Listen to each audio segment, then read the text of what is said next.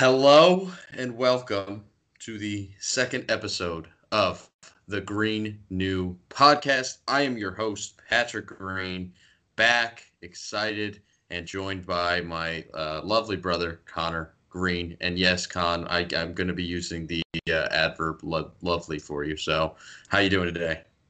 I'm doing a little bit better after that very nice introduction, Pat. I know Nice little pick me up. I'm very sweet. Yeah, I got to get you hyped up to do a Does great not match the podcast. way you talk about me outside of the podcast, though. Oh no, it's a complete dichotomy. It's a complete 180. But here, nothing but good vibes only, man. But Yeah, I'm excited for this. I'm excited too. So you ready to get into this? I am ready. Yes, and a reminder for folks who are about to listen. This is a brand new-ish political podcast. It's our second episode, and our aims for this is to provide kind of unique, timely content in a very like fun banter way. So, and going into the weeds of a lot of issues. So we're excited to start here. So, Khan, I think what is on the top of everybody's mind who would be listening to this and everybody who would not be listening to this is when the hell are they going to get their COVID checks? Because a stimulus bill, as we were talking last Saturday, passed the Senate. And then on Tuesday, the House signed it into law, the American Rescue Act. Khan, are you excited to get your stimulus check? I'm very excited to get my STEMI. I actually have not checked this weekend. I know this weekend was the earliest the stimulus checks were going out. I have not checked yet, but I'm very excited. Yes, that the $1,400 should Gotta be get them deposited in STEMIs. people's get them stimmies. I feel like this will kind of curtail the "Where's my stimmy check" crowd on Twitter for at least a few months. But it's Patrick has a, exciting, just it's if necessary. you're a new listener of No, the podcast, this is going to be a constant theme. Patrick has a Twitter beef with about half I of his don't. Twitter followers, I don't and he have a will be Twitter beef subtweeting with them any. on this I do podcast not. on a But it is a semi-regular phenomenon basis. on Twitter about where's my stimmy check, and the stimmy check is here. I mean, it is necessary for a lot of people. A lot of people lost their jobs. A lot of people lost wages. A lot of people lost salaries. A lot of people falling behind on rent. So I mean, they're much needed. They don't obviously do everything to save everybody, but they're necessary in pandemic times. I mean, they might even be necessary, period. But it's good that everybody's getting them. No one's going to turn down $1,400. Everybody, especially how the people under the thresholds earning the checks, everybody could use them. So happy that that finally got passed, and it's a really good bill. And we talked about that ad nauseum. So if you want a full breakdown, you can listen to the previous episode as well. And in the wake of that, President Joe Biden, our 46th president, gave his first presidential address live to the nation. I think that was Thursday when we watched it. And I Days just feel wanted, like a blur at this point, so it definitely feels like a cannot blur, but confirm. I watched it alongside of you. Do you want to give me your thoughts on the speech and the announcements within it? So I think he did a really good job. I think one of the most amazing things about Biden is that people set so low expectations for him, and this has been, I think, a trend we've seen both, leading up to the Democratic primary in 2020, throughout the primary, and then obviously in the general election. Every time, it's not. I mean, a lot of people on the right mostly, but there are also a lot of people like centrists. I think some people on the far left who paint Joe Biden as like a kind of a doddering fool, somebody who can barely string sentences together. And then he goes out there and just delivers like a fine speech, like a C plus B minus speech, or gives like a C plus B minus debate performance. And he just blows those expectations out of the water. I definitely think he benefits from those low expectations. That it's really bad politics to set such a low expectation for your political opponents if you're the Republican Party, but they consistently do it. And he, I think, also delivers best in prime time. We saw him give a really good acceptance speech back after he won the primary. We saw him give a really good acceptance speech when he actually won the election.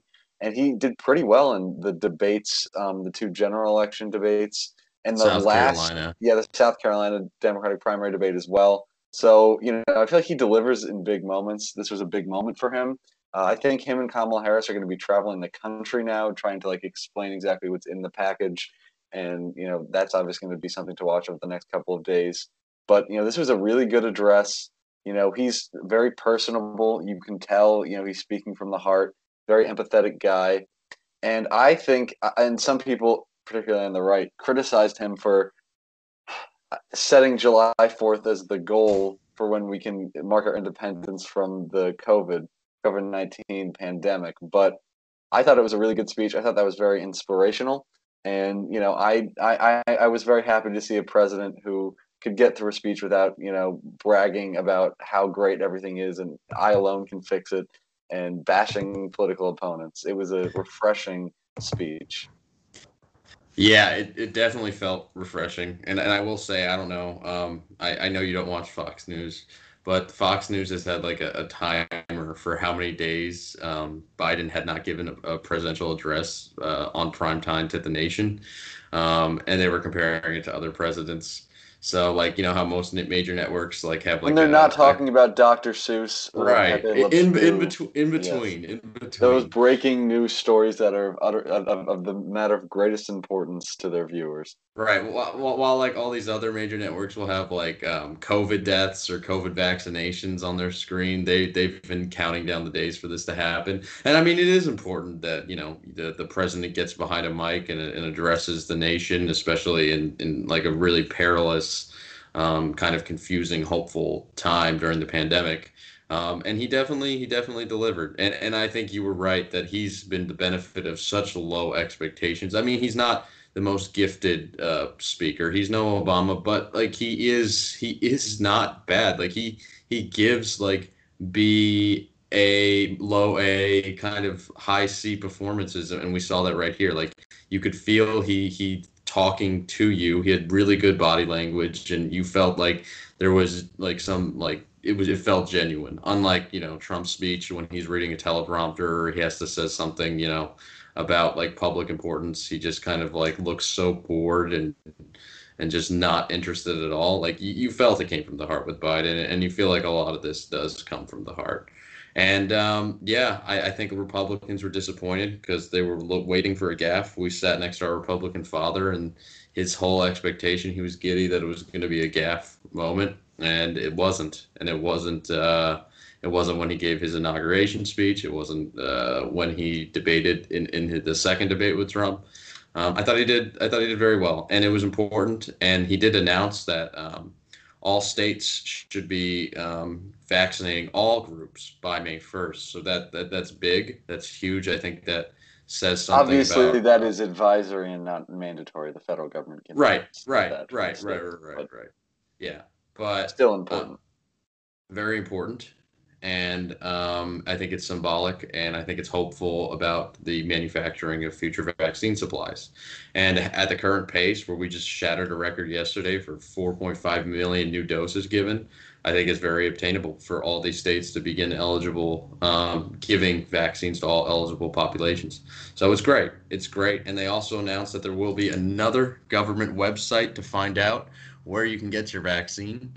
If anyone here remembers the catastrophe of the Obamacare website launched in 2014, let's hope it does not repeat in that mistake. But hopefully that will kind of centralize and streamline so it's easier for people to find these appointments because it's really not right now. But yes, good speech. And along those lines, I said that the COVID vaccine effort is going great. We just 4.5 million new doses, and we are now at the point where New York Times, the vaccine tracker, says that 21% of Americans have at least had one shot, which it is an enormous pace. It is so much more than I think anybody expected at this point.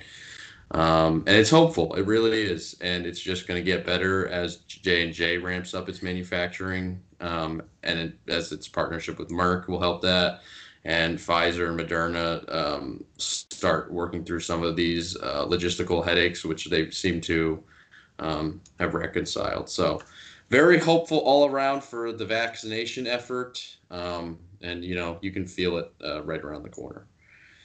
But segueing here into the darling of the early COVID outbreak, he was the guy you probably watched instead of Donald Trump telling you to inject bleach. The hopeful contrast, and his name is Governor Andrew Cuomo.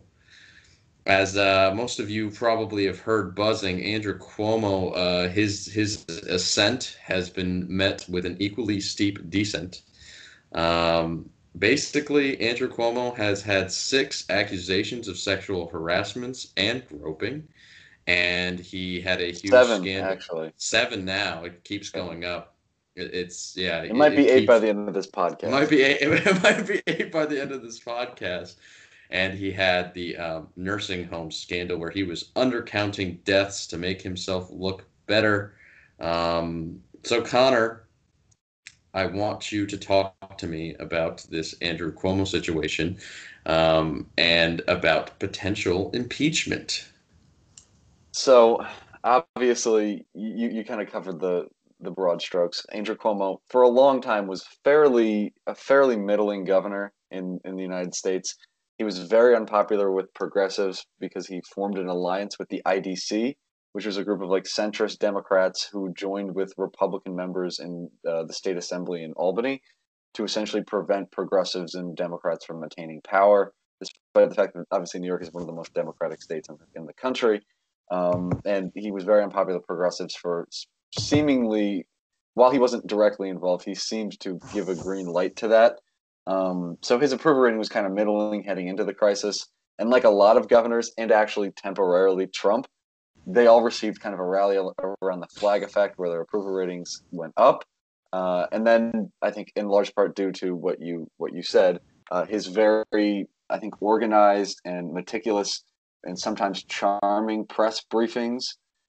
He became the media darling of the early COVID era, and he also just served as you stated as such a contrast to Trump, and he seemed so serious. But now, obviously, not even a year later, he's started to get these very serious accusations. And I believe so. December 13th was the first accusation of sexual harassment, and that came from a former aide who accused him of kissing her against his will and kind of long term sexual harassment and saying kind of very skeevy comments to her throughout the time they worked together. But even before that, I think, or around that time, there were a lot of members of the state assembly who came out and basically said that Andrew Cuomo was threatening their careers and bullying them, and that he had created this very hostile work environment in Albany and in the governor's mansion. So there are a lot of kind of mumblings of the type of person Andrew Cuomo was for a while, and it's finally coming to a head now, which is a great thing. He needs to be held accountable. As you mentioned, beginning to there's beginning to have a impeachment process that is beginning to ramp up against Cuomo. Chuck Schumer and Kirsten Gillibrand, the two New York State senators or senators representing the state of New York, have called for him to resign. He has very defiantly pushed back on any suggestion that he resign. I think, still wants to pursue a fourth term, which is crazy. His lieutenant governor right now is Kathy Hochul. I hope I'm pronouncing that right. She would become the first female governor of New York, which I did not know if Cuomo resigned, or if he's impeached, and we'll get to that in a second. So, talk of impeachment has certainly grown in Albany. There are a lot of, I think I believe one of the state assemblymen has started to try and get the process going there.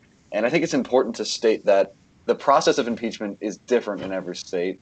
Although the one in New York very closely mirrors the federal one that we also saw play out twice during the Trump administration. Obviously, most recently, at the end of Trump's term, related to the storming of our nation's capital on January Yeah, 6th. we're all Which experts at impeachment trials yes, now.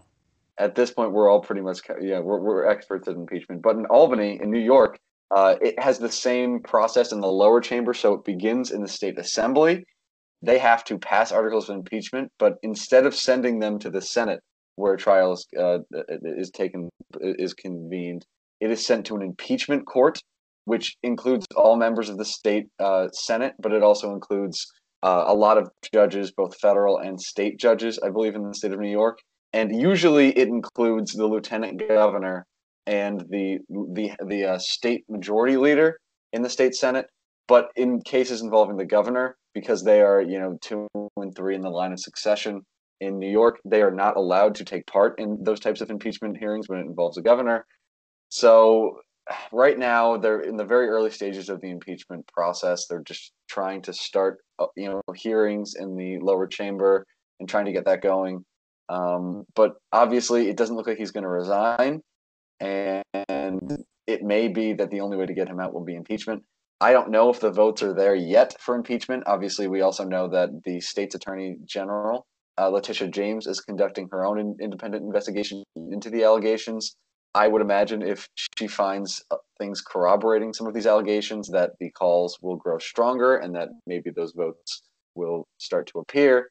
But at the moment, obviously, Andrew Cuomo's political career looks completely derailed. There were some people suggesting that he should replace Biden on the ticket, last year, early on in the pandemic. And obviously now we see him just, falling from grace, and a possible impeachment, another impossible impeachment scandal burgeoning in the United States. Yeah, it has been quite the fall from grace for Andrew Cuomo. It'll be interesting to see what happens to him. I mean, obviously, I think you and I both agree that he should resign. Yes. For multiple reasons, but he even said in his Friday address that he will not bow to cancel culture, is what he is calling the growing amount of calls for his resignation. And you've had like the most prominent politicians in New York, such as AOC, Chuck Schumer, Kirsten Gillibrand. They are all calling for Andrew Cuomo to step down.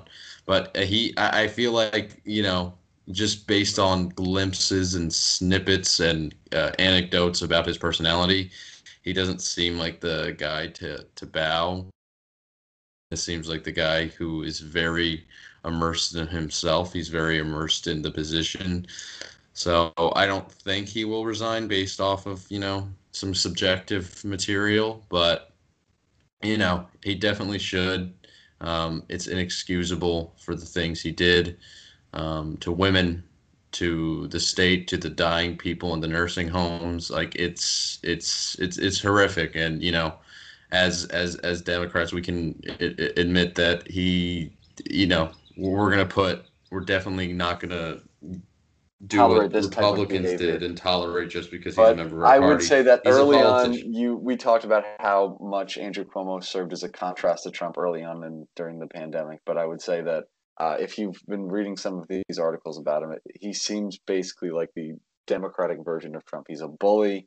He Oh is yeah, clearly friendless, he's a sulking, predator. power Yes, he's a hungry, sulking, power hungry guy, and he's now wielding the tool of cancel culture to try which and is avoid just accountability, which is which is textbook just Trump. See, I don't know if you heard, but when Trump called in to like, it was one of his first interviews on Fox and Friends after Rush Limbaugh passed, and they asked him about Andrew Cuomo, and Trump I guess, at least to my surprise, said that, oh, he thinks it's unfair what's happening to Andrew Cuomo, and that him and Andrew Cuomo, were actually friendly, and that they were like New York guys who were getting like eaten alive by cancel culture. So it seems like kind of wrapped in like the same veneer, the same umbrella. It's interesting, but it's definitely definitely has some parallels, which interesting because they were seen as the biggest contrast in the early beginning of the pandemic. So yeah, fame is fleeting, and Andrew Cuomo hopefully will be held accountable. And if not, like at all else, I hope he does not win again in 2022. They're actually talking about the Attorney General, Letitia James, running against him in 2022 as his biggest, most formidable competitor. So that'll be interesting to watch. Okay, Con, it's your spotlight time here. You have some big bills that have passed in the House that are headed to the Senate, which will likely die, but they're very important bills. So I would like you to have the floor and talk about them.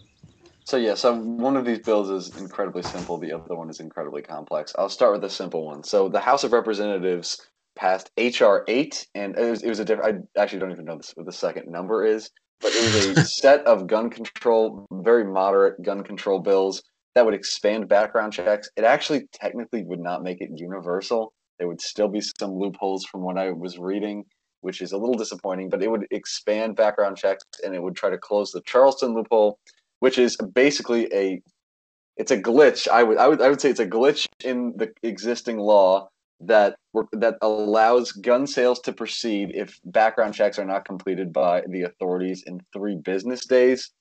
The reason it's dubbed the Charleston loophole is obviously because that is how, or one of the that is how the Dylan Roof, who was the mass shooter in the Charleston shooting back in 2015, was able to get a gun, and it was later found out that he probably would not have qualified to get a gun, in the aftermath of the shooting, that left several people dead. Um, and obviously there are probably there are thousands. I think I've seen estimates that have suggested that thousands of people get guns every year without having these background checks completed. So these would be very moderate tweaks to our existing gun control laws. It's pretty clear that they're constitutional. I mean, it would take a very radical interpretation of the Constitution and the Second Amendment in order to strike these down.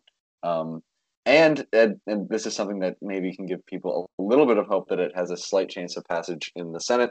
Unlike most of these other big bills, we've talked about, including the stimulus package that we talked about last episode and earlier in this episode, and another bill I'm going to talk about in a minute, HR 1. This actually got 8 Republicans to join along with Democrats to pass this bill out of the House, which was a little encouraging.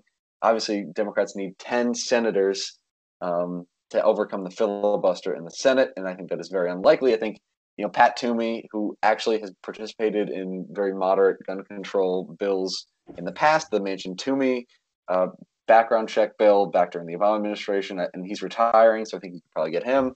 You could probably get maybe Rob Portman. He's also retiring. Maybe Mitt Romney. I mean, he was the governor of Massachusetts at one point, kind of a moderate liberalish governor, and obviously he's very anti-Trump.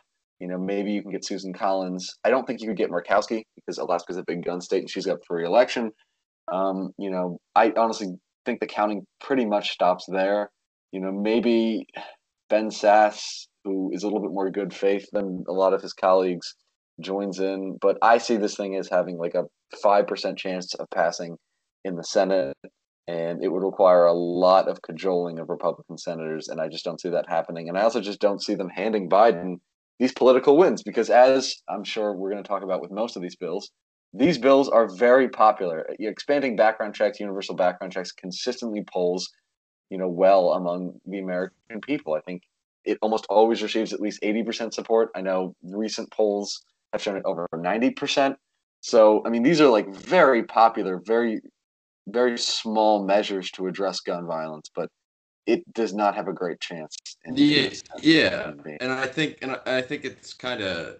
I mean, you kind of laid it out perfectly, but it it really does not infringe on, or like really put any restrictions on people's gun rights. Like it literally just fixes and patches this loophole The where existing you laws, yes. yeah, an existing law. Like it's like a small thing that just makes total sense. Like there are already these federal backgrounds and checks in place, and like, I mean, it has real world consequences, like the Dylan Roof shooting. They estimated in 2018 that like this Charleston loophole led to like 4,000 people who should not qualify for a gun for criminal reasons get a gun. Like it's like something that should be like painfully bipartisan, and I think like its chances of passage have been reduced because we are so focused in COVID, and the tragedies of all these mass shootings have not been like in the forefront of our minds in the past year because no people aren't gathering in public as much, so there aren't these mass shootings. But I know it seems like it's such an obvious thing, And I've heard anecdotes that Mitch McConnell was actually scared to bring it to the floor because he thought it actually might pass. So Um, yeah, and I think during the Trump administration that made sense because I think that the biggest, I think, reason why Republicans are opposing this is not because you could find 10 to 15, at least 10 to 15 Republican senators who actually support these things in reality, but they don't want to they don't want to risk upsetting the kind of most fervent pro-gun part of their base, and B, they don't want to hand Biden a political victory. I mean, they again, do. you're talking about how COVID is dominating the news cycle, and rightly so. But not a single Republican voted for the COVID relief package, which is also very popular in the House or the Senate. They tried to make it as politically painful for Democrats as possible to give them the narrowest of margins. They tried everything in their power to try and stop the bill from passing. And I think that's largely just because they don't want Biden to be able to, pass popular things. We saw the same thing happen during the Obama administration. It's not really principled. It's more, the opposition for these types of bills. Now, some of the bills are different, but for this bill in specific, and I think for the COVID relief package, have more to do with the fact that they don't want to hand Biden political victories than and the fact that Republicans want to be back in power and they can realistically get back in power very soon than any type of ideological objection to the bill. Right. So now we're going to talk about the more complex bill, I had to take a deep breath more because this is going to take a consequential. second. Yes, more consequential. Well, there Let's are see how two bills. succinct you can So do this, Con. before I get to HR1, there's a second voting rights bill, the John Lewis Voting Rights Act. It has not passed the House yet, I believe. It would simply restore. It would try to restore the Voting Rights Act, which was gutted back in 2013 when the Supreme Court issued a ruling in Shelby County versus Holder, which got rid of Section 5, the pre-clearance procedure of the Voting Rights Act. That bill, I think, has a much better chance of passing than this much more comprehensive bill. I think it's called the For the People Act, but it's HR1. They passed HR1, I believe, in 2019 as well after Democrats, swept into Congress, into the House of Representatives. So this bill is a sweeping voting rights, ethics, and campaign finance bill passed along party lines in the House of Representatives. That is kind of the broad overview. Some of the things this law would do, and it would do a lot. So for in terms of voting rights, basically it would set to create minimum standards for the states to follow on voting rights. It would restore the rights of all formerly incarcerated individuals or former felons. Currently, the Supreme Court in Richardson versus Ramirez, I think that was a case in 1973. It was 1973, 1979. It ruled that states have the ability to decide what they want to do with they can disenfranchise former felons voting rights and they have leeway to set that process. Um, but this would re-enfranchise the nearly 5 million Americans who are currently disenfranchised because of former felonies. That those people are disproportionately people of color. The bill would make it harder to remove voters from the rolls. I'm sure if you like politics and listen to this podcast, you've heard the term, purging the voter rolls Purging. before. This would make it a lot more difficult for states to do that. They couldn't do it just because you didn't vote in a previous election. It limits the reasons they can do it. Um, it would expand vote by mail. Obviously, we Well, saw a big side note expansion. on the purging thing, real quick. I worked at the North Mecklenburg County Humble Board of brag. Elections for which is one of the biggest counties in North Carolina, and I said to one Not of so humble my brag. boss who worked in who worked like high up in the voter registration department, I was like, "So what's up with you guys purging people?" And he got highly offended. He's like, bro, we don't purge people. We just, Get take rid of them them off from the the rolls rolls. if they've been inactive for 2 cycles. And I was like, well, why would you do that? That doesn't make any sense. Like, doesn't that restrict their ability to vote? Like, doesn't that like create an unnecessary hurdle?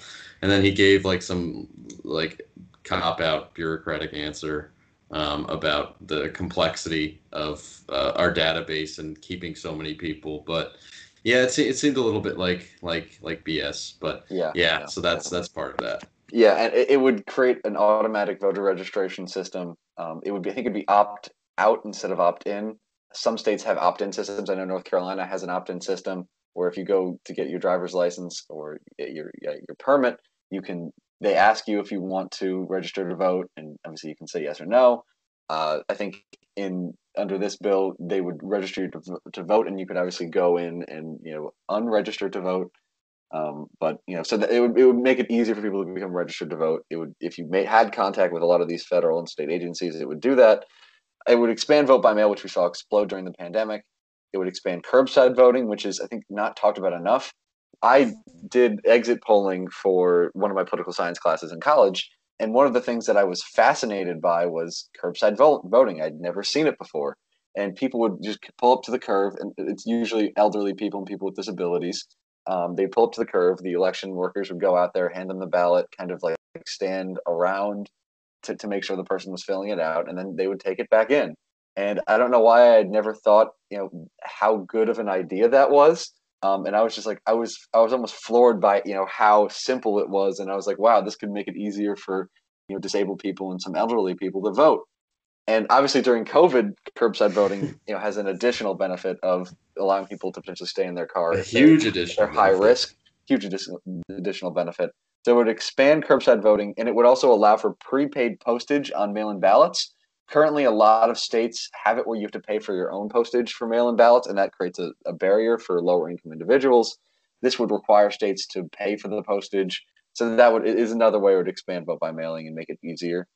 It would try to expand early voting and vote times and reduce waiting times for voting by trying to give more funding for the states to open up more polling places, hire more poll workers, and generally try to cut down wait times. So I think the goal is the maximum of 30 minutes is the goal. Obviously, that's not, it's going to be hard to actually enforce, but it would try to cut down polling wait times at the polls.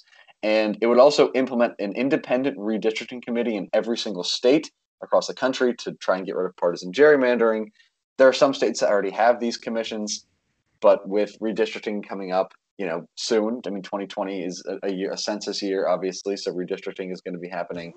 And the process has probably already started. I'm not super familiar with when exactly it starts, and I know there were some delays because of COVID, but a lot of states allowed the state legislatures to draw congressional districts, and that oftentimes creates a political incentive to partisanly gerrymander the districts to give your political party an advantage. This would put in place independent redistricting commissions to try and make it more fair at a very important time to do that, because obviously we're heading into another potential era of redistricting, another decade of that at least. And just a quick note, and there's a lot of people who point to this particular section and say that this section is unconstitutional. They say that the Constitution explicitly gives powers to the state legislatures to run elections. I would like to point out, and I think it's a bad faith argument because it's mostly made by Republicans who just don't want to expand voting rights, and they want to make it as hard for people to vote as possible. And they see a political interest in essentially having as few people vote as possible. But the Constitution also includes an election clause in Article 1, which gives Congress the power to regulate the time, places, and manners of federal elections.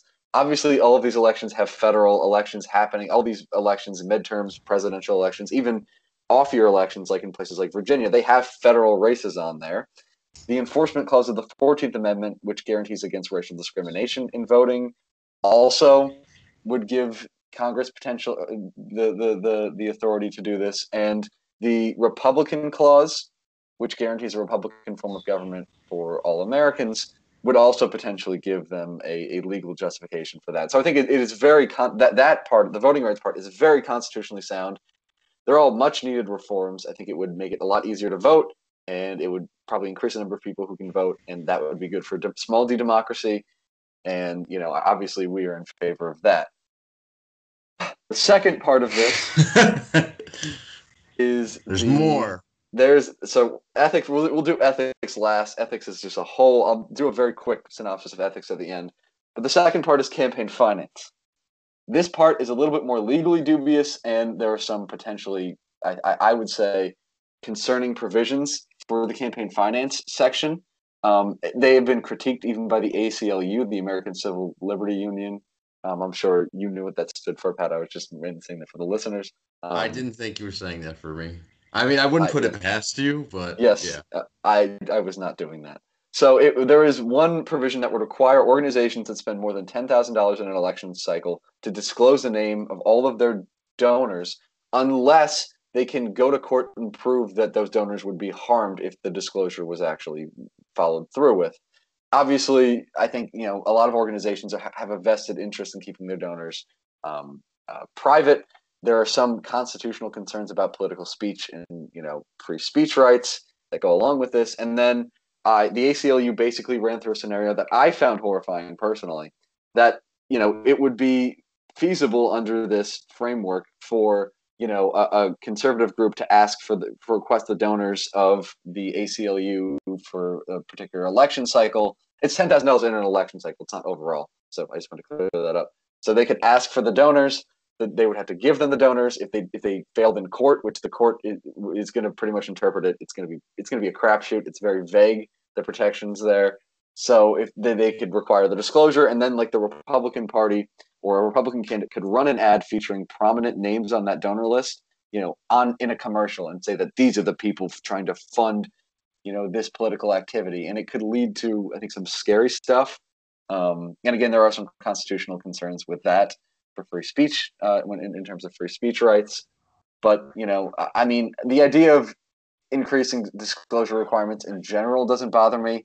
I do think that the main concern of the ACLU on that provision is that the courts are going to interpret the exemption very narrowly, and that could end up having some ramifications for A, their donors, the ACLU's donors, and B, more broadly, free speech and political speech in America. The second provision, major provision of the campaign finance portion of this, is it will make it even. It will strengthen the requirements of. We seem to have a special guest dog joining on this episode. If you want to mute yourself, Pat, that might be a good idea. So the provision, the other provision that the ACLU took issue with was it strengthened restrictions against foreign nationals being able to participate in paid advocacy. And this provision, I think, seems very innocuous, but it doesn't include an exemption for like DACA recipients, people receiving temporary protected status, people who are on a pathway to citizenship or who are here legally, and even just undocumented immigrants in general. They have a vested interest in American politics, and making it harder for them to participate in paid political advocacy could pose a problem. I mean, and these people are even more touched by government than a lot of actual American citizens. So I think that provision is a little, I think they should probably just get rid of that provision. Personally, I think that just, we already have not this. It's not always enforced, but we already have laws in the books that somewhat regulate what foreign nationals can do in paid advocacy and how they can participate in our elections. I don't know why that has to be part of this bill, which is trying to make it easier, generally trying to make it easier for people to vote. The last part of this bill is ethics reform.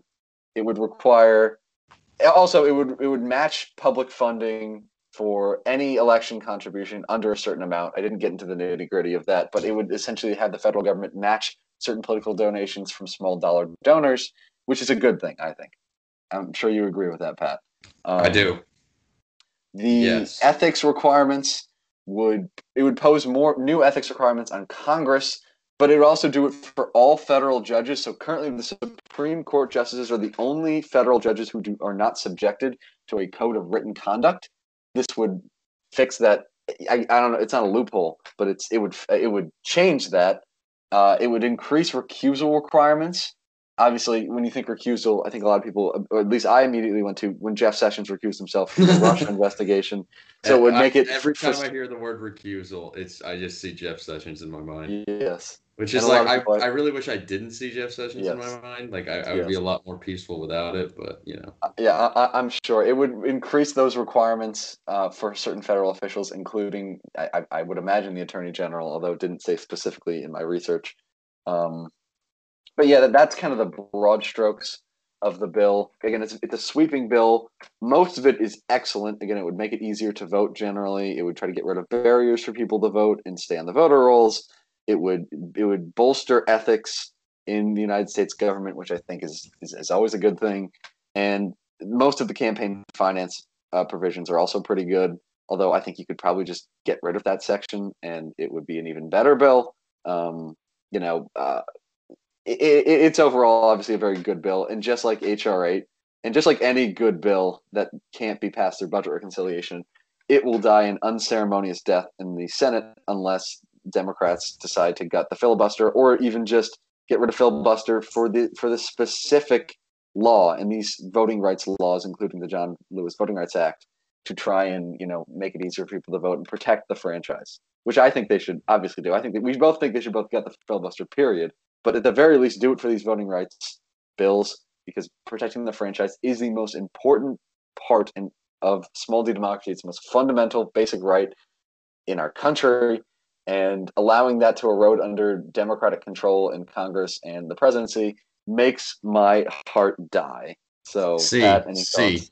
see. I mean, that's why I had on speaker the other day with you in the background. We called Joe Manchin's office, and we talked. If you want to hear about our Joe Manchin slander, you can listen to last week's episode. But we called Joe And Manchin's future office, who's episodes, like, I'm sure there will be plenty of yes, Joe oh Manchin my slander. gosh, yes. But like, yeah. So we Come called for Joe the Manchin's in-depth policy office. analysis. Stay Right. for the Joe Manchin slander. Right, right. No, I mean, like, all these these really massive bills, and like we're debating like all the weeds and like the specifics of them, and it's long-winded, but it's important. They all die anyway because of Joe Manchin. So we called his office, and I said, "Hey, man, got the filibuster," and I'm thinking about making it a weekly thing. But then we also said, if you do not have got the filibuster, could you just do it for this one bill, for the HR1, because voting rights are obviously the tenet of a small d democracy, as you said, Khan, and very important for all this other stuff to actually be possible, and that so that the will of the American people and the populace is actually heard, and that these voter suppression laws cannot pass. So it's an excellent job, Khan. I'm glad I wasn't tasked with like the full blown research on that, and you did good. But now we're going to my spotlights. And my spotlights, I have to talk first. So I'm a big transportation guy. I lived So, abroad just a in little bit of context on this. He pretty much forced me to read Better Buses and Cities. better cities, It's a better book cities. about public transit, Better Buses and Better Cities. It reads I can't say it is a thrilling read. There's a lot of good information in there, and I think it really does hammer home the importance of public transit. But again, it is not.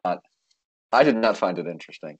But Yeah, it reads like a transcript. I can't even tell you who the author was. It's like not transcript. It reads like a thesis, it does. like a good thesis with like you'll see like the intersectionality of like different sections, including climate, race inequality, within just public transportation. But I studied abroad in Europe, and I became very partial to the idea of high speed rail lines, which we could take a high speed rail in any part of the UK and be there within hours. I could take the channel and go underwater and be in Paris in the same time that it would like take me to get from Waxhaw, where I currently live, to like Winston-Salem in North Carolina, which for, if you don't live in North Carolina, is about an hour and a half. So like high speed rail is very possible. It would, do a lot of things so that you're putting more people, less people have to fly by plane, which is like one of the worst CO2 emissions in the world. Less people would have to take cars. You could put more people in a high speed rail, get there fast, efficiently, even more efficiently than taking a car. And it's not nearly as expensive to board a high speed rail as it is to take a plane. So like there's a lot of benefits. It can connect you to any part of the country, and a lot of people recently, especially in the Gen Z community, which we are members of, not by choice, but by birth. They have been starting to imagine a future in the United States where they match other countries' efficiency in high-speed rail. So they've made like a basic, like some like artists drew up a map of the United States showing like different rail lines going from like New York to Florida, New York to California, and like intersecting like across basically most of the country. If like you wanted to go to, if you wanted to from Raleigh, you could take the Blue Line, which is like from New York, but you wanted to go to California, you could ride up to New York, get off at New York, get off on a different line. But it's cool. I mean, the United States has really been way behind in this, and it could have really good implications, like I laid out. Anyway, it's kind of been like hidden in a pipe dream. Like I go to sleep every night. Do like a prayer that somehow this will happen, even And though I I have a have quick no. question for you. Yeah, If you ever were elected to office, would you swear in on the Better Buses and Better City book? I definitely would not. I mean, like I said, it's an informative book, but it's not, it's not known for its artistic qualities. But yes, this map, and it's just been kind of like in Twitter circles, and people make jokes about it. It's funny. But then Secretary of Transportation, who you might know as Pete Buttigieg, former mayor of South Bend, Democratic presidential candidate in 2020. In some other Twitter circles, he's known as like the least guy you would want in your nightmare blunt rotation. But Pete Buttigieg, Secretary of Transportation, tweeted out a picture of this freaking map and said, Gen Z is dreaming big, so should we. And I turned to one of my coworkers on Friday when he tweeted this out, and I said, he better not be playing with my heartstrings because I have been hurt before, and this would be like the cruelest thing. But I'm glad, like, I mean, in seriousness, to get this into, the Overton window, and I don't even think it is, just to get somebody who, like, is in the highest post of this federal transportation tweet about it was pretty cool. So, there goes that's just kind of like a spotlight I wanted to highlight. Not that I think anything's immediate, not that I think anything's even like kind of like near term immediate, but it's cool that they're thinking about it. I think I would love to live in the United States in my lifetime where I can just get on a high speed rail in Charlotte and get to California in like 8 hours. Like that would be dope. And yeah, so cool, good for Pete Buttigieg for doing that. My second spotlight, more policy driven. Jamal Bowman, who is a congressman out of New York, he is now I think an honorary member of the squad. Very progressive. He's a public educator, career educator. He's very bold, ambitious man, and he has some really good ideas. And his new proposal that he's about to unveil is a 1.19 trillion proposal, and it is for making education and making schools more climate friendly, and just completely investing in education in general. So part of his plan is $250 billion to retrofit schools for climate change. So that's like adding solar panels and having batteries and remediating lead and asbestos, which cause cancer from classrooms. I mean, the EPA estimates that 1/5 of all classrooms in the United States have like an unsafe level of radon in the classroom, which is insane. You probably know radon is like the chemical that people come into your apartment and they had like leave a little, like when we lived in an apartment complex in Charlotte, they would leave like this little testing kit. So it tests radon. It would just sit in the kitchen, and I had to try to get my cat not to knock it over. And they test for radon levels in your apartment, but it's insane. Like it is very harmful. It can cause really bad air pollution, and it's a very harmful chemical for humans. And in 1/5 of freaking classrooms, there's an unsafe level of radon. So they would invest in more testing, more eradication methods to get radon out of the classroom. That's insane to me. Did you know that 1/5 of classrooms, Con? That's 1/5, very 20%. concerning. I guess, But and you haven't gotten more into the details yet, but what do you think the chances are that I know the Biden administration wants to also undergo an actual infrastructure week after it had become a running joke in Washington during the Trump years? What do you think of the chances that the Biden administration would actually A, put this in an infrastructure bill, and B, that it could actually feasibly pass? Because I think So you could do infrastructure through budget reconciliation, I would imagine. So I think it actually, I think like it would probably be a watered down version of this bill. I think like the retrofitting the schools for climate change and like getting the lead and asbestos out of classrooms could actually be something that even I could foresee some Republicans signing off on as long as there's like some trade-offs in the infrastructure bill. Republicans are very Because pro radon. I don't know about that, Pat. sure, but Big it's not radon like might throw a it's not fit. like this is not like a politically like sexy conversation. Like it's not like, Republicans have to support everything against like, gun control or anything like that. It's something that like, you can fit this in an infrastructure bill, give them more money to build highways or something. I don't know what they like, weird things. And maybe you can get, some of this retrofitting in there.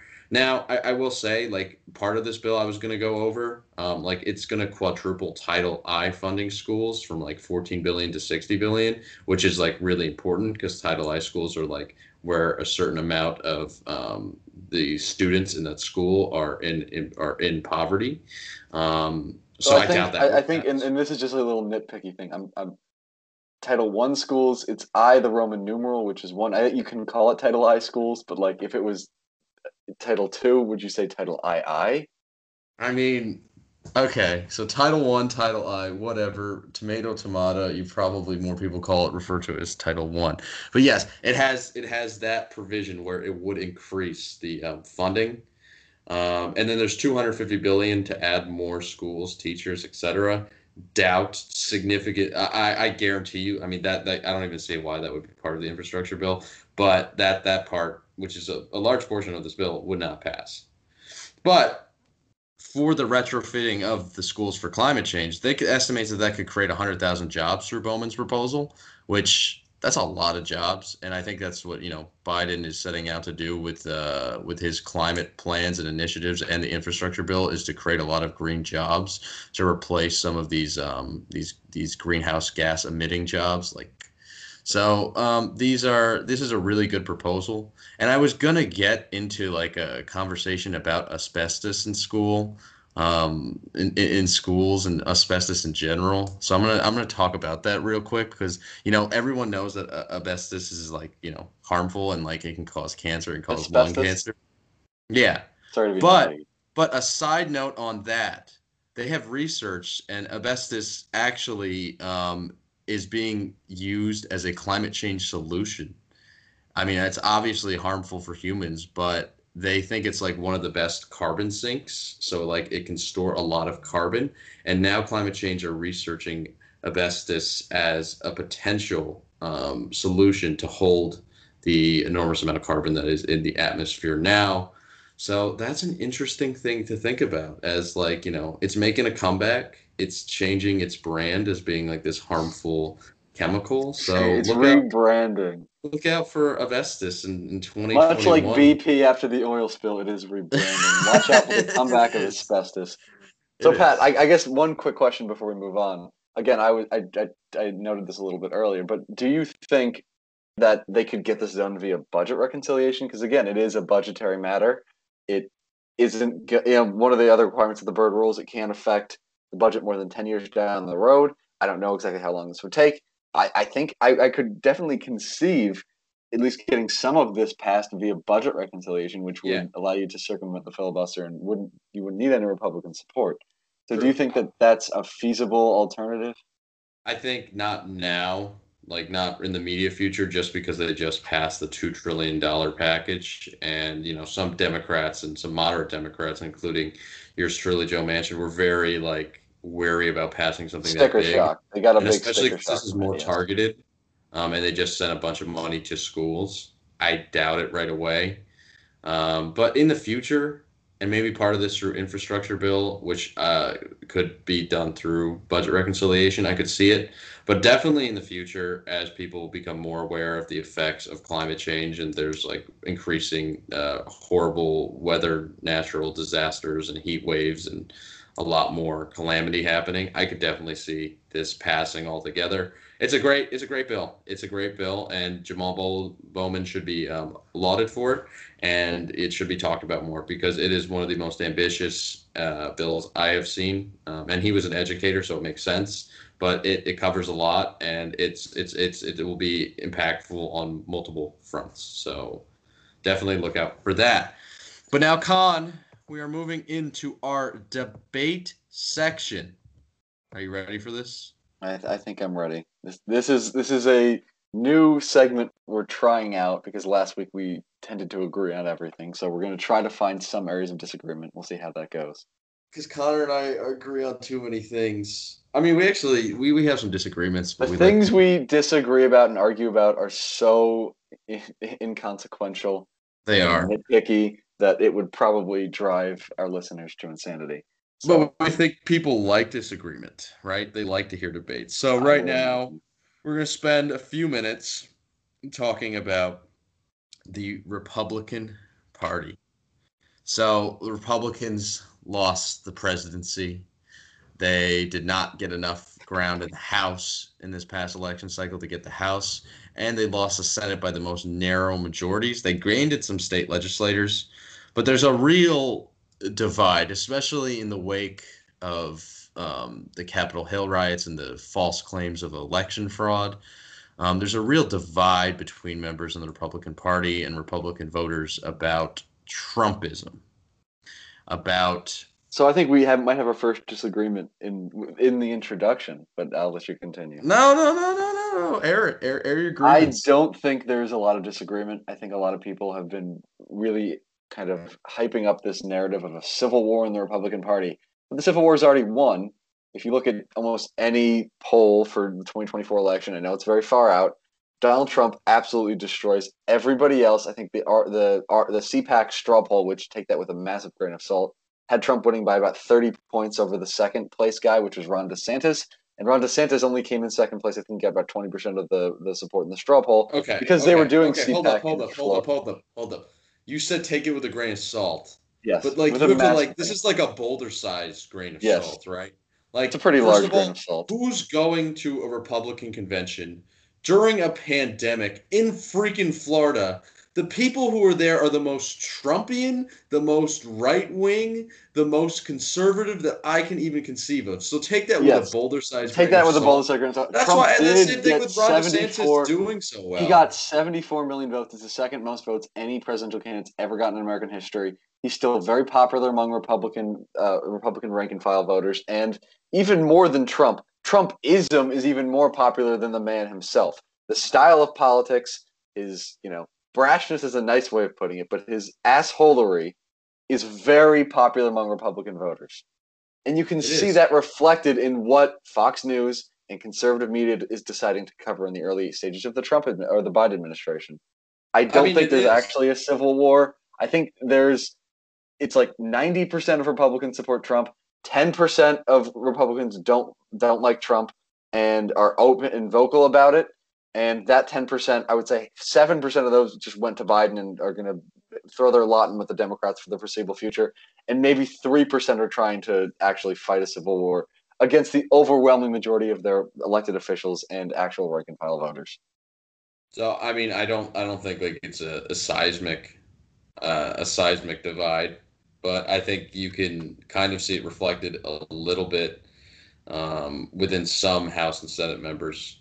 But again, it's like a lot of these Republicans who would have issue with it don't say a lot. They just kind of know that Trumpism is probably the best And way to the that's top of the just ticket. that's just I don't know. It might be worse if you actually understand what Trump is doing is wrong and you don't say anything. I think some elected officials like Tommy Tuberville just don't know better. I mean, they're just not. He's just not a very. He's not the brightest bulb in the tool shed, and he's not the sharpest crayon in the box. Trying to He's be nice about that. He didn't know the three branches of government, I believe, when he Yeah, was asked a question about that. I would kind of be alarmed if I had a sharp crayon, to be honest. Um, but They have crayon sharpeners, I believe. I think that's a thing. what? I should have Like thrown the that in there. They sharpen no, like hold the same up. way pencil sharpeners. You sharpen the crayons. Yeah, but You that's to like get like the skin so that the lead pokes out. You're just like you would be shredding more crayon, so it's like You more would be sure. dull. It's well because sometimes like if you remember using crayons, it becomes dull, becomes like a little like Because bulb like the shape. You can circular make it time. sharp. Yes, you can make it more pointed, Okay. a more pointed tip. But move on. Okay. No, we'll have a whole debate on that next episode. Yes. But yeah, I mean, I think I think Trumpism is not going to go away anytime soon. I think I think like there's nothing that but okay, refocusing.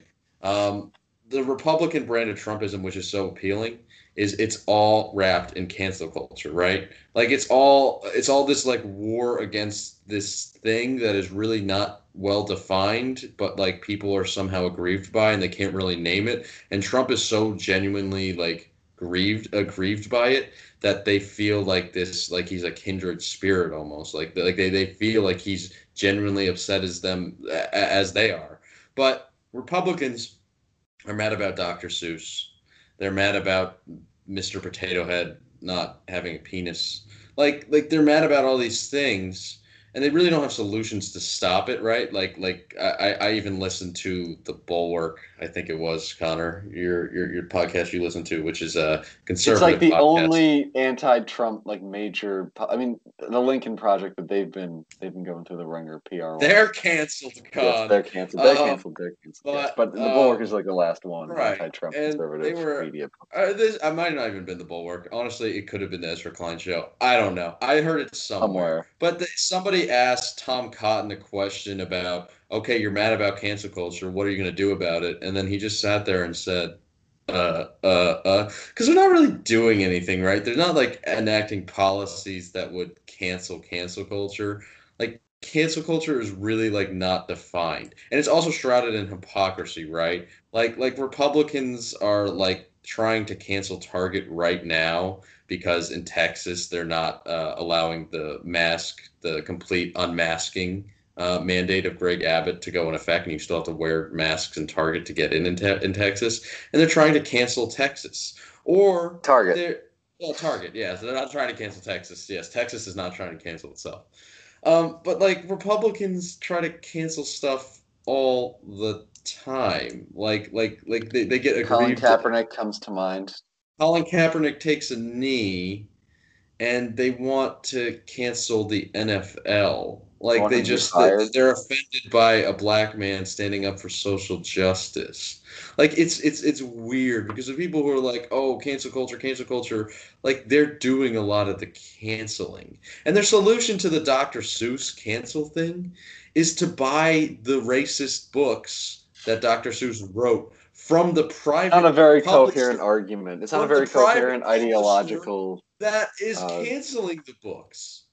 you So, know, like, it's weird. They're giving money to the thing they're mad at, but they don't know what they're mad at, so they're just hoping that it falls under this umbrella as like this liberal deep state ploy that somehow AOC is going into the homes of parents reading Dr. Seuss to their kids before bed and ripping green eggs and ham out of their hands and making kids cry. Like, I don't can I understand. take a stab at this? Just a quick stab. I think generally conservatives are frightened by the changing of America, whether that's the changes in racial demographics, religious, like Christians are beginning to wane in numbers and influence. The country's becoming more diverse. It's they are. I mean, it's a lot of it is based around like race and gender, and more people are having a say in the country, and I think that's making a lot of conservatives and Republicans uncomfortable. But also, I would say that I read an article, I think it was on NBC News, and it basically said that Republicans are the Sado-populist party. Are you familiar with Sado-populism? Enlighten me. So Sado-populism is like a very simple political formula where like a political party or a political figure or like a politician essentially makes up an imaginary enemy. They say immigrants are taking your jobs. They say cancel culture is destroying your country, Absentee etc., ballots are stealing etc. your Yes, election. fraudulent elections. We're not actually losing. It's There's just a they're cheating. caravan coming Yes, and they're yes, going to yes. take your job. Republicans do that all the time. There are numerous examples. The second part of it is you actively work to undermine the interests of your core base, which in this case is for the Republican Party is working class whites. You vote against the COVID relief package. You dole down even before Trump. You dole down all of Obama's legislation. You try to make it as watered down as possible and as hard to pass as possible and as divisive as possible. So you actively make that base's life worse. You take the evidence of their life getting worse and them not getting help, and you say the reason why that's not happening is because of that imagined enemy, and repeat. No, I mean it's 100% That is what the what Republican Party Republican feels Party. It's an like. obstructionist party. I mean, like throughout the Obama administration, it was never like, oh, what can we agree on? It was nobody negotiate with Obama directly. No one even like weigh in. And if we all just line up and obstruct him, we can get power back because the Democrats will look like they're doing nothing. When in reality, there is institutional constraint, such as a filibuster, that lets the minority rule the majority. So I agree with that. But that's like what republicanism has kind of been reduced to. I mean, it wasn't all great, like anyway. I mean, when I say it wasn't all great, it was mostly not great, and deeply disturbing in some aspects. But right now, there's no policy that comes out of cancel culture. I think the best example of policy that came out of cancel culture was when Trump had the RNC and he was trying to give his platform of what he was running on, and it was like three things, and it was like very vague. They didn't he Trump never really cared about policy. He couldn't care less if they enacted more gun control or people got $2,000 stimulus checks. But he really wanted to win, and he really was genuinely aggrieved about people not liking him. But the one thing that he put in this cancel culture framework is he was trying to make it so that educators would take on the 1776 project, which was in response to the Yeah, 1619 the project, which 1776 Commission right, the and then the 76 1776 report. commission, And then he which wanted to get the 1619 project out of schools. right, Was which like was his. rewriting American history to be truthful in how it plundered and oppressed It Black centers America. the experience of those who have been oppressed, like African Americans and mostly African Americans, but also Native Americans. So Right, it's right, a, it's a, right. it's a it's a refreshing perspective on American history that conservatives have lost their mind over. So basically, it was like, it was like this anti, like, oh, you can't cancel Christopher Columbus, you can't cancel George Washington. Andrew What's next, Jackson. George Washington? And That kind yeah, and of. it was like this thing, and he was mad about it, and Republicans were mad about it. He even like tweeted on Christopher Columbus Day, like how he was an imperative part of his 1776 commission because like he discovered America, which most of us, I hope, listening know that that's not true. Um, yeah, so like I don't know what the future for the Republican Party is, but it's going to be a combination of Trump. I hope in the 2024 primary I'm wrong, and that some candidates with some actual good ideas like Mitt Romney could emerge. But I He's know too that's not old the to run at this case. point. So I Yeah, think he is. to close Larry out this Hogan. conversation, I think we should run through some potential 2024 candidates and give our opinions of how they might fare. So let's run through a Yes. couple. So I'll let you I mean, start. we'll start out with the most Trumpy ones that come to mind. Ted Cruz. I think in the wake of him fleeing Texas for Cancun, that definitely hurt him. I think it may have hurt him because of his stance on election fraud. But again, I really don't know if that's true. It could have helped him within the. I think like general election would hurt him, but in the Republican primary, in like a very Trumpy base, he could be seen as like one of the most like dying foot soldiers. But Ted Cruz probably will never win. He's not charismatic. Not a lot of people like Not him. yeah, People won't give him he's support. a He won't get loathsome a lot of money. figure. He's a He's very very like sulking. disingenuous. Yes. Yeah, like he ran before and he was close, but like this is also outside of Donald Trump. Donald Trump has the best chance to win. If he announces officially he's running, he's gonna win. It's over.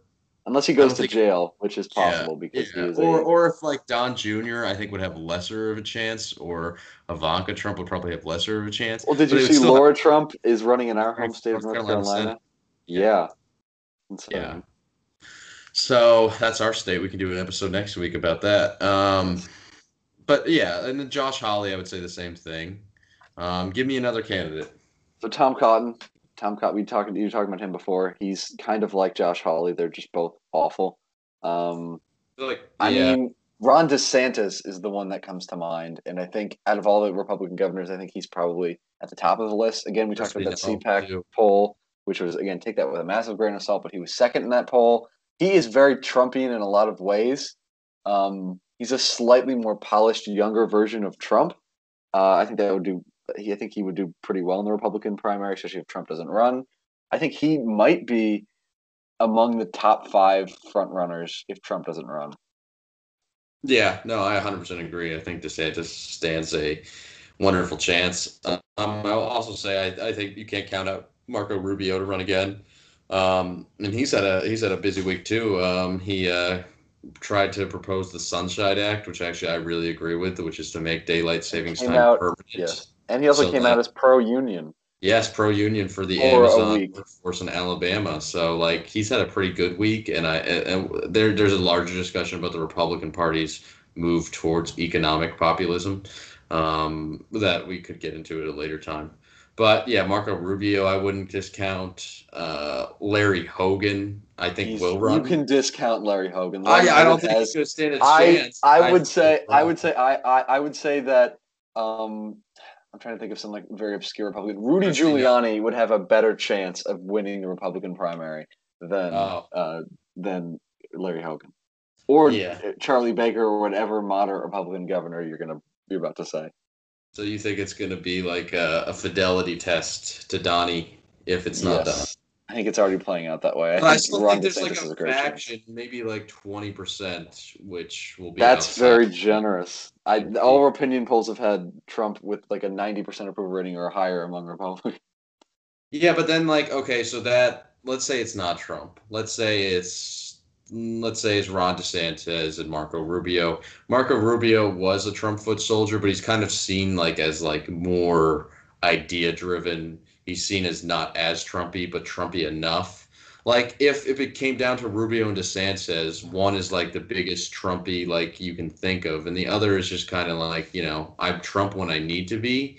Like I feel like that 20% who would probably support like a Larry Hogan could make a real difference if it comes down to those two, and then they all get in line and support Rubio. Like I think they could pick the lesser of the two evils and like kind of Although again, they had what 16 candidates in 2016, and they picked the most evil person. I So know they did. I I don't know know how they. much faith I have in the Republican primary. But I will say one more person we really should throw out there before we move on is Nikki Haley, former South Carolina governor. She Oh was no, ambassador to the not UN anymore. under the Trump administration. She is the most flip floppy person on Trump ever. She one day Trump's her great friend, and we should cut him some slack for his role in the insurrection in our nation's capital. The next day, he shouldn't be a part of the future of the party. I mean, there's like 1,000 think pieces about Nikki Haley in She's mainstream the media most and un. conservative media. She's the most like chameleon-esque outside of Lindsey Graham. It must be a South Carolina thing. Uh, but yeah, no, Nikki Haley, I think had a really good shot, but she's been all over the place on Trump, and she just looked really disingenuous. I doubt she has any Is chance. that a negative in the Republican primary? Is being disingenuous a deal No, breaker? but being anti-Trump is being But disingenuous with Trump, being she's kind of like disingenuous. Rubio. She's kind of like Rubio, I think, a little bit, except No, she's been Rubio more has like been consistent. unscathed, and Rubio, I feel like has been like the most unscathed about like this whole Trump thing. Like everyone else seems like such like a undying soldier, and like they sacrifice their values, but no one I think looks at Marco Rubio and like says, "Wow, this guy, really sold out." They think I that do. way about Ted Cruz. I do too, and it's true, he did, but like he's never like on the front lines with it. He really isn't. But yeah, Nikki Haley, I think has mortgaged her future when she went back and forth, back and forth. Connor, give me a brief rundown on the local state law that you want to talk about. So state or local issue I want to talk about. So today we almost talked about there was a similar bill that passed out of South Carolina a couple weeks ago. It could have been last week. Days just blur at this point. I have no concept of time. It could have been a month ago. Could have been 7 years ago. No, but So the Arkansas governor Asa Hutchinson signed one of the most restrictive abortion Wow. bans in recent American history. Is it? What is this? What is this even? Recent. Okay, so she signed it recently. I don't know why I said in recent American history because that's just like she signed it like a couple of days ago. Um, uh, the bill it bars abortions in all cases, and there's an exception for the life or the health of the mother or the fetus. There is no exception for rape or incest. It is probably Mhm. the most extreme piece of anti-abortion legislation that has ever been signed in the United States of America since Roe v. Wade in 1973. The supporters of the bill hope that it will be challenged in court and eventually make its way to the Supreme Court, where they hope the newly minted 6-3 conservative majority in the Supreme Court will overturn or gut Roe versus Wade and Planned Parenthood versus Casey. I don't think it's going to get there. I think it'll be struck down very quick in the lower courts. I don't think there's going to be any really disagreement. It blatantly violates, the Supreme Court's decision in Roe v. Wade, Planned Parenthood versus Casey, and more recently in Whole Women's Health versus Hellerstedt and June Medical Services. Um, it is clearly unconstitutional, and it's going to get struck down. It probably won't even go into effect. The bill also makes performing or attempting to perform an abortion a felony that could result in prison time or a fine of up to $100,000. Again, we've seen a wave of very restrictive abortion legislations pass across the country in the aftermath of Amy Coney Barrett, Trump's Supreme Court nominee, being confirmed and replacing the notorious Ruth Bader Ginsburg at the Supreme Court. I hope it doesn't get to the Supreme Court at this point. I don't know if I don't know what they would do. It's terrifying. The Supreme Court barely upheld, Whole Women's Health versus Hellerstedt, which is another landmark abortion decision last term, and that required Roberts to write a concurring opinion where he, had his own separate opinion where he joined the 4 liberal justices when Ginsburg was still with us. Um, and they barely upheld that by the narrowest margins. And it's arguable if you actually read his concurring opinion that he actually narrowed the scope of Planned Parenthood versus Casey and Whole Women's Health versus Hellerstedt, which was decided in 2016 for an identical case, pretty much involving hospital admitting privileges. I'm droning on at this point. This, very broad overview of this. It is a very stringent piece of anti-abortion legislation. It is the most recent in a growing list in a lot of southern and midwestern states, and its supporters hope that it can eventually overturn Roe v. Wade and make abortion a state issue where states can decide. It's obviously horrifying. I think we talked about what the Republican Party was, and I think you look at the state level and you really get a good sense of where the parties are at. The Republican Party is the party of voter restrictions. It's a party of being, they would say pro-life. I would say anti-abortion, anti-women, and it's the party of passing. And we actually, for time, I'm assuming we're going to next. The South Dakota passed a bill that restricted transgender women's ability to compete in college sports, in women's college sports, or something along those lines. Maybe it's high school sports and women's sports in general. So they're anti-LGBTQ rights. They want to make it as hard for people to vote as possible. They are anti-choice, and they obviously like complaining about cancel culture. The Democratic Party, on the other hand, and this is just a little bit of a tangent at this point, if you look at the state level, they are passing a lot of criminal justice reform measures. Virginia recently became the first southern state to abolish the death penalty. Illinois recently became the first state to get rid of the cash bail system. And statewide, there are some cities that have done it across the country. I believe New York City did it, and some cities in California, but they became the first state to do that. Virginia also legalized marijuana, so did New Jersey recently. Obviously, there's also been, as there's been this push by Republicans to make it harder to vote in state legislatures in purple and blue states, they have tried to expand the right to vote. So they want to get more people to vote. They want criminal justice reform. And they also, I would say, generally want people to continue to wear masks. I know, and they are more cautious about COVID. I don't Right. know if I would assume you'd agree with that. Yeah, no, I think there's a very good breakdown of kind of what issues states are focusing on, Democrat and Republican. Yeah, it's just another in the long list of abortion laws that are happening in these states, which are really, really terrifying and infringing on women's rights. And Yeah, it's creeping, I think, to the point where hopefully it doesn't, but it looks like it's creeping to a larger Supreme Court case. And, you know, we'll see what happens when the time comes. It's a 6-3 Republican Supreme Court that has been more favorable to abortion. So it's scary. I think these were the fears that a lot of people, immediately concocted when RBG passed. And hopefully it doesn't come to that. But yeah, just another draconian, horrible law passed in Arkansas. What I want to talk about on the global section, Sarah Everard was a young woman, 33, who lived in the United Kingdom, lived in Clapham, which is southern London. She was murdered brutally.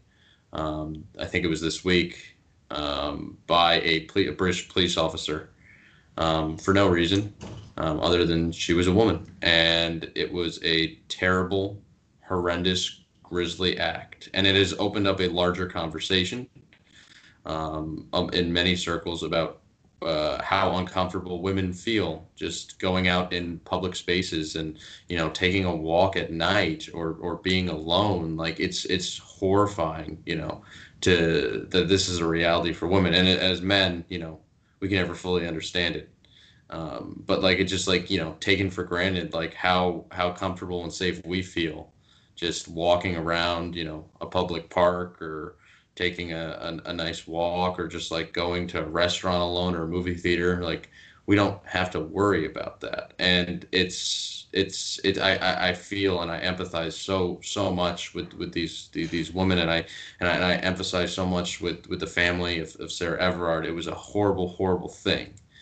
And then they had a vigil this weekend, or yeah, it was this weekend, or it might have been Friday.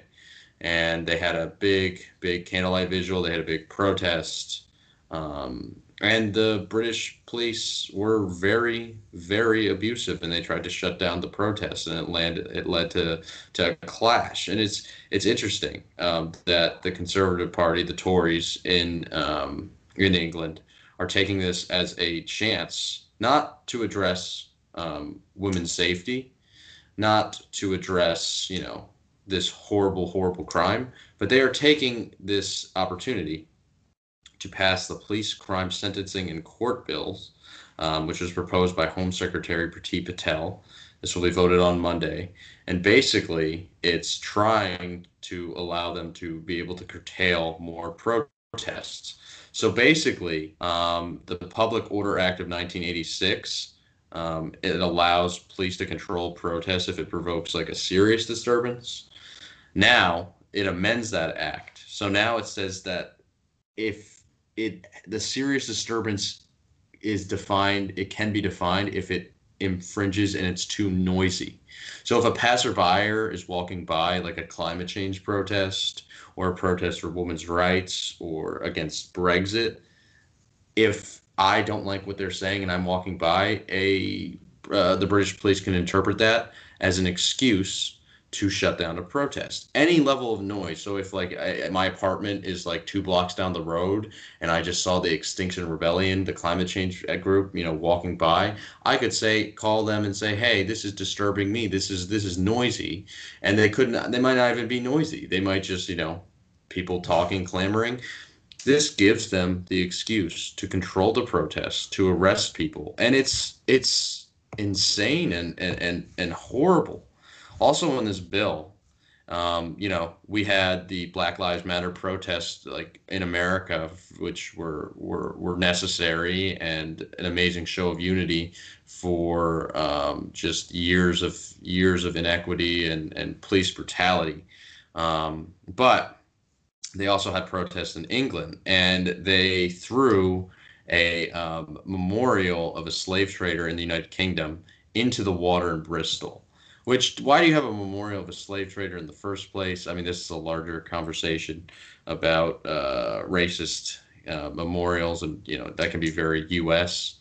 too. But they threw it in the river, and the maximum sentence for that is 3 months under current law. But this bill would raise it to 10 years. So if they if they cause any damage to a memorial, which is vaguely defined as like a building or structure with anything with commemorative purposes, then they can be thrown in jail for 10 years, which is insane to me. Like the Tory party is taking this as an excuse to curtail protests. They don't like the Extinction Rebellion protests. They don't like Trafalgar Square being blocked up for a minute. They don't like people standing outside of Parliament and screaming against Brexit. But that is just a horrible excuse. It was a terrible tragedy with Sarah Everard, and they're using this as a chance to push a more policing controlling agenda. They're trying to cancel, right? This is not just a U.S. thing. They're trying to cancel people from protesting injustice, all the while railing about stupid things that are canceled. So it's vast in that same hypocrisy. But yeah, Connor, do you have any comments on that? Yeah, and I'm not as familiar with, in general, United Kingdom politics or this specific bill, although it sounds horrible and like it's not what is needed in the moment. But in terms of the wider discussion, I mean, I think we really take it for granted. And I know this, at least for I can say this for myself, and I'm sure, and you voiced similar sentiments at the beginning of your little section, where, this is something a lot of men take for granted. The ability to walk to, your through a parking garage at night back to your car, and the ability to take a jog at night without fear of violence. The freedom or the ability to have your mind relatively at ease. You know, somebody walking behind you. At least for me, I'd never seen that as like a threat. But if you get into a lot of the social media posts, a lot of women basically say that like sometimes, especially at night, when someone walks behind them, like they sometimes fear for their life, and it makes sense. It's just something that I think we don't have to think about, and it is such a travesty what happened to Sarah Everard, but and there are millions of stories of women who have experienced this type of harassment and worse for obviously centuries and millennia, and I think this is a very needed dialogue that is opening up because of this, and I hope it spurs change. And I don't know exactly what the change is. I think it's probably more societal than anything we can do with a specific law, although it probably would help. I don't know the specific situations of what where she was where she was killed, but obviously sometimes measures such as having more lighting and more cameras, and I know Kingdom actually has a lot of security cameras from what I've read. Sometimes that can help deter these types of attacks, but at the end of the day, it's a societal change, and it's how we raise our boys, and it's the onus should be on men not to do these shitty things. And I think a lot of people, unfortunately, especially, in the past, but even today, tend to focus on what the woman could do to keep herself safe.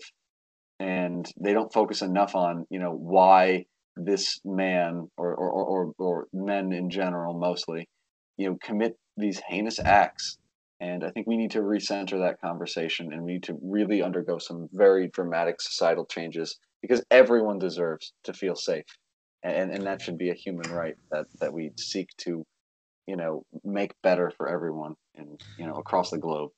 Beautifully said, Connor. And it's an important conversation, and I'm glad that we were able to have it. And it takes a village, and it's something that we need to be having, at our own dinner tables with our family. It's something when we raised young boys. It's the onus should be on that. But that will actually conclude the Green New podcast for today's episode. I think we had some really good conversations, Con, today. Thank you for joining me. We'll be back next weekend with our third episode. You can follow us at the Green New Podcast on Twitter. Con, do you have anything you want to plug? I don't really have any specific plugs. I think I did this last week, and I don't want to plug the same thing every week. Well, first of all, our friend, his girlfriend's brother was in a motorcycle accident, I think, and he set up a GoFundMe page. You know more about the details of this, and I'm assuming you're also going to plug this on the pod. Um, but it would be great if people could donate or retweet. You've retweeted it. I've retweeted it. A lot of our friends have retweeted it. Our podcast should also retweet it, even though I know we don't have that many followers at this point. Yeah. But that would be good just to get people to see it. It would be great to donate and to spread the word on that.